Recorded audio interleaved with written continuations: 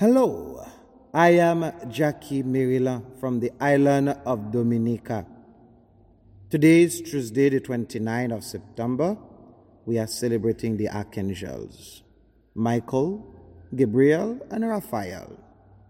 There was a US TV show that depicted angels who will go around helping people. The people they help did not know they were angels. At least not until the very end of the show.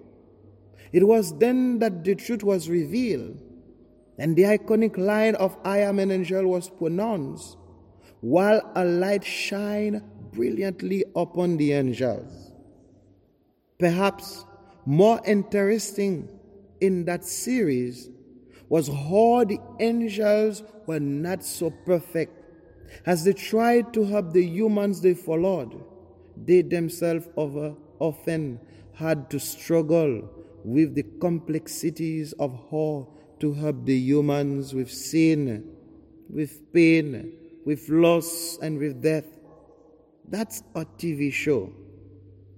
It may have had good ratings, but it wasn't necessarily good theology.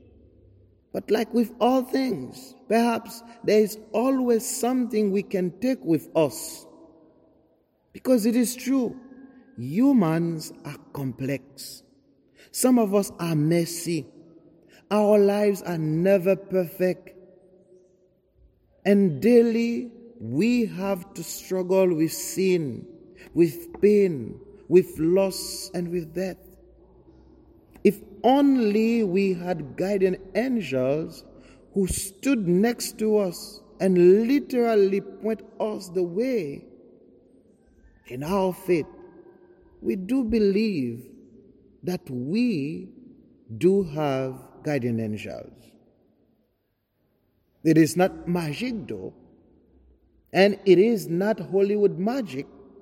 The image of the guardian angels does come from Scripture, though it isn't fleshed out the way that our tradition has. Matthew chapter 18 verse 10, Jesus says, "See that you do not despise one of these little ones. For I said to you that the angels in heaven always look upon the face of my heavenly Father."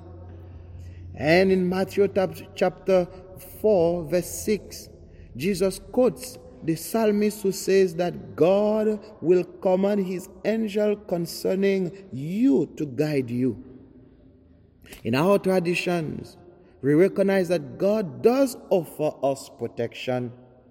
The love God speaks of us, every word is but an angel.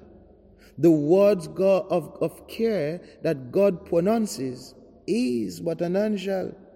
The good news that Christ proclaims is but an angel sent forth to guide, love, and protect us. God's word is powerful.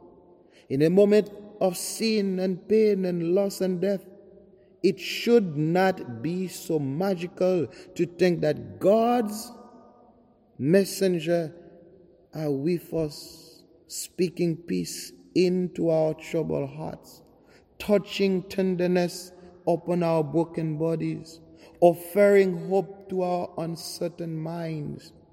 Why should we think any less? Why should we think any less? Perhaps though, this feast is not just a reminder of the angelic messengers of God, but of the human messengers of God who can help pronounce that same good news, peace, and hope to all others.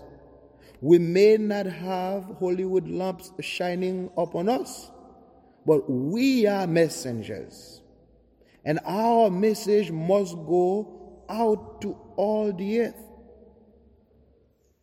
Our call to offer care and concern is no less important than the messengers who speak peace to us each day.